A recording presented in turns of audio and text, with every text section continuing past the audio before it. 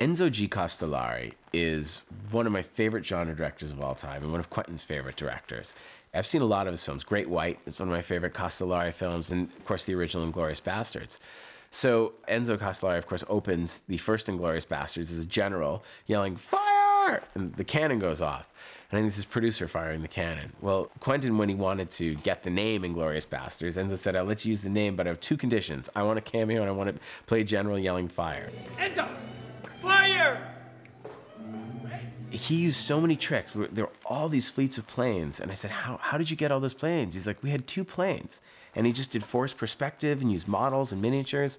And when Quentin asked me to shoot Nation's Pride, I really, really thought about Castellari's style of shooting and how I can use film tricks to make 20 people seem like 200 people.